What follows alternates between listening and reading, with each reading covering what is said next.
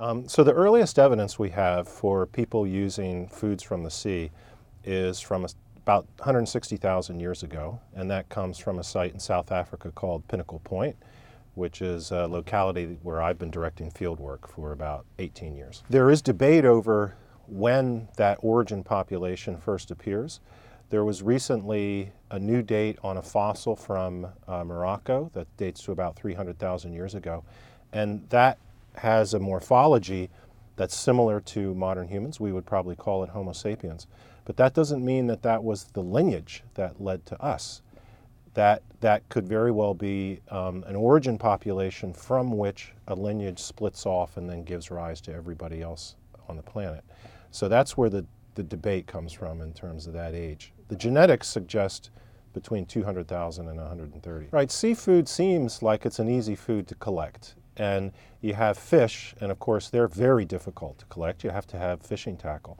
And then you have shellfish, which seem to be there in the water at right where the water laps back and forth at your feet. But it's very difficult to collect shellfish at high return rates, so at levels where you could support a population.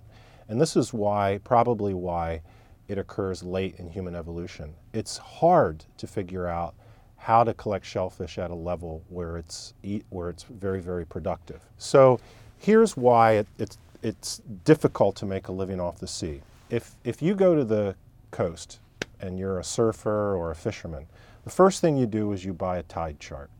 And that tide chart's really complicated. It looks like the Mayan calendar, right? Because the tides change every day. And that's because the tides are driven by the position of the moon. It's not driven by the sun.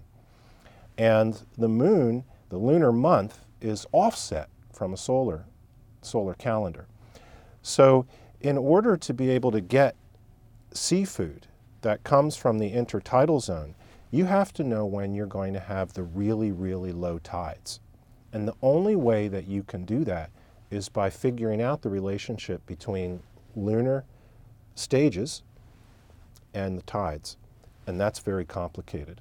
So we think that people figured that out once they developed a complex cognition. The reason that coastal adaptations are important to human origins is we know from the ethnographic record that when hunter-gatherers begin to collect coastal resources, there are all kinds of important downstream impacts on their sociality. They start to become less mobile, so they live in one place for long periods of time. Since they're getting regular source of high quality food, their populations rise. And importantly, kind of a negative impact is they begin having high levels of warfare. They fight. And the reason they fight is because coastal resources are dense and predictable. And when people start accessing dense and predictable resources, it stimulates territoriality, right? So when humans begin focusing on any aspect of the environment, at some point they have a negative impact. And we might ask, when was that with coastal resources? And I think it probably differs by where you are in the world. So in South Africa, which is the earliest place for coastal resource use, we see people begin to have a negative impact around 12,000 years ago, which is the beginning of the Holocene. And the way that negative impact is measured is the average size of the animals that they're collecting gets smaller and smaller and smaller over time.